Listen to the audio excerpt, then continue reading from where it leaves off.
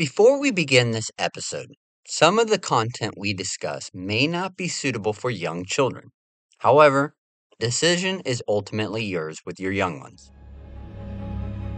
Episode 62, The Enticement of Midian. Though the Israelites were not able to be cursed by Balaam, there was something that could be done that could cause the Israelites to become weakened, not on the battlefield, but rather through the practice of sexual cult rituals. Welcome to the history of the Bible. In the last episode, we talked about Balak, the king of the Moabites, being overcome with fear of the Israelites. The Israelites did just conquer and destroy the king who beat the Moabites. To help Balak with this fear, he wanted to curse the Israelites so that they could be beaten in battle. This is when Balak summoned Balaam to the plains of Moab to curse the Israelites. However, because of the divination that Balaam was reading from the animals that were sacrificed, he was not allowed to curse them, although he did give Balak a word of advice that would begin bringing Israel down. What was the advice that Balaam gave to Balak, the king of Moab? Was it some strategic strategy for battle? No. Was it a way to come to a peace agreement with the Israelites? No. The Israelites would continue to camp on the east side of the Jordan River. It was while they lived here that the advice that Balaam gave to Balak began to take place. Balaam advised Balak if he wanted to take down Israel, it wasn't going to be with the sword. They were blessed by God to take the land and conquer it. Instead, Balaam suggested inviting the people of Israel into the worship and practices of the Moabites and the Midianites. This way, the Israelites' God would punish them for pursuing other gods, and the Moabites wouldn't have to go to war with a blessed nation. So Balak sent the women of the camp of the Israelites to begin enticing the men to follow them into these practices. The plan was for the women of Moab to invite the men of Israel to the sacrifices of their gods. But it wasn't just the worshiping of their gods that the Moabites had in mind. No, they brought the men of Israel to the temples and showed them cult prostitution. The men weren't just worshiping Baal, the god of the Moabites. They were actively participating and having sex with the temple prostitutes. This is why in Numbers 25, verse 1, it says that the Israelites began to whore with the daughters of Moab. Another translation of the Bible says that they indulged in sexual immorality. And it continues to say that the Israelites were invited to the sacrifices of the Moabite gods, where they ate the meals that were part of the ceremonies and bowed down before these gods. The Israelites were already pursuing other gods because the women of Moab enticed them. Later in Numbers, verse 3 of chapter 25, it says that the Israelites yoked themselves to Baal, and that because of them joining themselves with another god, the Lord's anger burned against them. The Israelites didn't just pursue the god of Moab, Baal, they left Yahweh.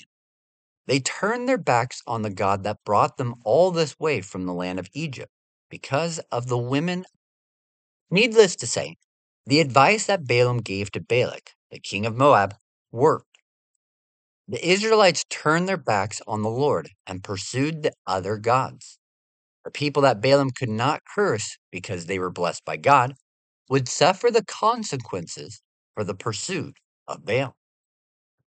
The Lord would then call for Moses to bring out all of the leaders of the Israelites, those men that were tribal leaders that should have prevented this from happening, or at least enforced the punishment for their members of the tribe pursuing other gods and women of another nation. Moses was to gather all of these men and kill them. Not just a normal execution, though. In Numbers 25, verse 4, it says that Moses was to take all of the leaders and kill them and expose them in broad daylight before the Lord. The word kill in this verse can be translated to mean kill, execute, impale, or dismember. Therefore, in the context of the verse, where it says that they were to be killed and exposed in broad daylight, scholars believe that the word impale should be the correct translation. What would happen in this type of execution is that the person would be impaled with some type of pole or multiple poles, and they would be left there in the elements. This would bring the birds and animals to come and eat the bodies left out in the sun, left there for everyone to see. This type of public execution was to help remind others within the community that this type of execution would happen to them if they didn't obey. Often in ancient Israel, Mesopotamia, and later on the Assyrians, this type of execution was done to the worst of criminals. This was done to the leaders of the Israelites because they were no longer leading the tribes in the way of the Lord, but were led astray by the women. It was also during this time, because of the Israelites pursuing other gods, the Lord sent a plague into the camp of the Israelites. This wasn't a plague like the one seen in Egypt. Rather, the word plague here in verses 8 and 9 of chapter 25 is referring to an epidemic within the camp. After the execution of the tribal leaders, Moses would call for all the judges to put to death those of the people that had yoked themselves to Baal, most likely in the same manner that the tribal leaders would have been executed. After the execution, Moses, the judges, the remaining leaders, and the Israelites were all mourning, weeping at the entrance to the tent of meeting because of the sin that they had committed. But it wasn't all the Israelites that were remorseful. During the gathering of the Israelites to cry out to God, an Israelite brought a Midianite woman into the camp right in front of all of them. In verse 14 of Numbers, chapter 25, it says that the man was a tribal leader's son, brought the woman in front of everyone. And because it was a son of the tribe's leader, the Mennonite woman was a princess, a daughter of one of the Mennonites' tribe's leaders. The man brought the Mennonite woman to his tent so that they could have sex, as we'll see in a moment. When the man brought the woman into his tent, Phinehas, the son of Eleazar, the grandson of Aaron, saw this. Phinehas didn't take the situation lightly either. When he saw the man and woman going into his tent, he went and grabbed a spear, followed them into the tent, and drove the spear right through the man into the woman's stomach. Some scholars believe that the Israelite man and the Midianite woman could have been practicing ritual intercourse. Often, this type of intercourse would be related to the cult of the dead that was often practiced by the surrounding nations. The reason that they could have been doing this type of ritual for the dead was because of the plague that was happening inside of the Israelite camp. However, Numbers 25, verse 8 says that when Phinehas, the grandson of Aaron, killed the man and woman, the plague ended. It was because of this devotion to the Lord, by driving out the practices of worshiping other gods, that Phinehas brought the atonement for the Israelites. Because of that atonement, plague would end. However, it would leave its effects on the Israelites, as it's believed the plague was some type of epidemic that killed the people. In verse 9 of chapter 25, it says that those who died in the plague numbered 24,000. The number of people that died is debated, though. It goes back to the discussion. How many Israelites left Egypt? Was it over 1 million? Or was it closer to 30,000 or so? What makes it so difficult to answer this question is that the language that is used is almost identical. To say 24,000 people and 24 clans are almost the same Hebrew words. Therefore, it could be that rather than 24,000 people dying, it might have been 24 clans that were wiped out. This would make more sense when the Lord called for Moses to bring out the leaders of the clans that allowed their members to sin by pursuing other gods and the women of Midian and Moab. 24 clans and their leaders lost their way by turning their backs to the one true God, Yahweh, and pursued foreign gods and their practices. It could have been that the leaders of these 24 clans Moses would have executed by impaling them with a pole and left out in the elements. When the plague came, it only came after those 24 clans had followed their leaders on the wrong path. On the flip side, when Phinehas drove the spear through the man and woman in their tent, it ended the plague because of the devotion that he had for the Lord, brought about the rest of the Israelites' atonement. The Lord also makes a covenant with Phinehas and his descendants, saying that the priesthood will stay within the family line of his, and not just any priesthood position. The high priest position would stay within the family and descendants of Phinehas. When all this was said and done, the people repented and turned back towards Yahweh. The Lord told Moses that because of what the Midianites did, they were to be treated like the Canaanites, enemies of Israel. This would be the beginning of a continual fight between the Israelites and the Midianites. Although it was started by the Moabites and their king, Balak, it seems they didn't involve themselves too much in the actual enticing of the Israelites. However, later on, the Israelites and the Moabites would be in the same boat as the Israelites and the Midianites, enemies of one another. After the plague had come through the camp, Moses was told by the Lord to number all of the Israelites, to take another census of the clans within the tribes of Israel. When they took the census, it was found that none of the men that were counted in this one were alive during the first census in the desert, right before the Israelites sent the spies into the land of Canaan. The only men that were still alive from the first census were Moses, Joshua, and Caleb. Those three men were the only ones alive that originally came out of Egypt. However, during the census, it only counted males that were 20 years or older. Basically, males who were of the age to go to war. But there came an issue that a man from the tribe of Manasseh had no sons, but only daughters, 5 of them.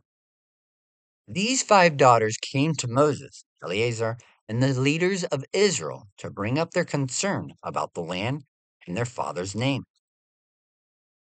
Their father was not a rebellious man. He didn't join the rebels that came against Moses and Aaron in the desert.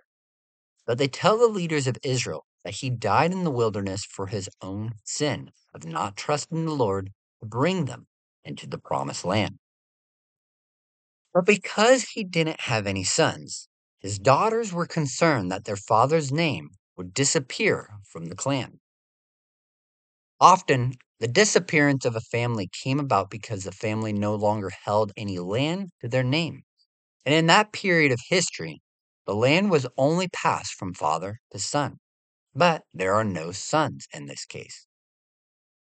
So the daughters of the man wanted to be given land, just like all the other families were going to receive because they had male heirs. Family name was of extreme importance at this time. If one were to lose their family name, it was as if they were abandoned by society.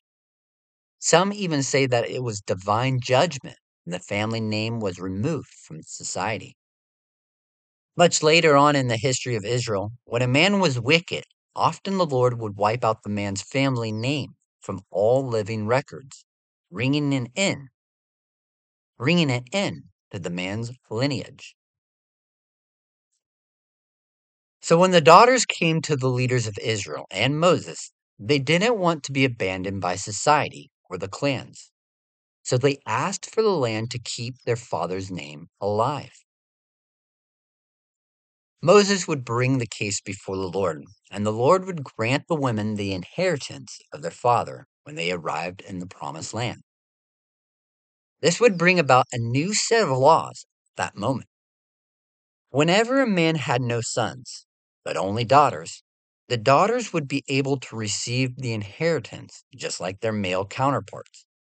However, if a son was born to a man, then the inheritance would be passed on to him. This new law gave the rights to women that would allow them to own and share in the inheritance if there was no male to be born to their father. Other laws like this have been discovered in the surrounding nations. The ancient Sumerians had laws that would allow women to inherit land if there were no sons. Cities in Babylon, Athens in Greece, and Egypt all had laws that permitted a woman to inherit land within the family if there were no sons to inherit that land. Again, this would prevent the loss of a family name within the clans, keeping those that are still within that family from being abandoned within society. The new law would continue. If a man had not borne any sons, the land would be passed on to his daughters. If he had no sons or daughters, the land would be passed on to his brother. No brother? Then it would go to his uncle. If he had no uncle, then it would go to the closest relative in the clan. This is so that the land would stay within the clan and not be lost to another clan or tribe altogether. Now, this law came up right after the battle with the two kingdoms on the eastern side of the Jordan River, and during the incident with the Moabite women enticing the Israeli men to follow their gods. This is important to notice because the mindset of the people had changed. No longer were they complaining about not getting into the promised land and inheriting it. They had already won three major wars, the two kingdoms from the last episode that we talked about, and the other battle that they won against the kingdom of Arad. The Israelites were beginning to realize that the Lord was really for them in taking and possessing the land promised to them. So the question was no longer about dying in the wilderness or let's go back to Egypt. Rather, this new law regarding the inheritance of man passing land down to his daughters, if he had no sons, shows that the people were beginning to look towards actually conquering the land. Because up to this point, no inheritance had been given out. They weren't actually in the land of Canaan yet. The Israelites are still on the east side of the Jordan River. So even though Balak, the king of Moab, tried to get Balaam, the diviner, to curse the Israelites, Balaam was not able to do so because the Lord had blessed Israel. However, Balaam recognized that if the Israelites were to turn away from following their God, it could bring about the discipline from the Lord. So Balaam gave Balak a word of advice.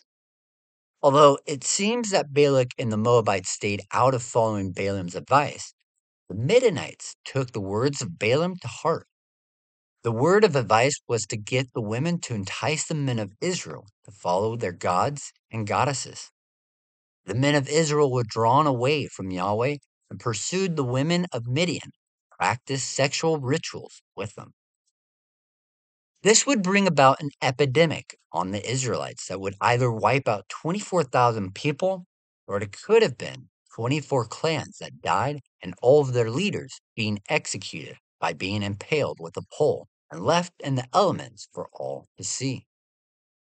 Now that the issue with the women of Midian has been addressed and the epidemic has stopped, it was time for the transition of leadership to happen. So join us next time in episode 63, Commission to Lead, as we begin to see the move from Moses leading the people to Joshua. Until next time, remember that you are loved, special, and worthwhile.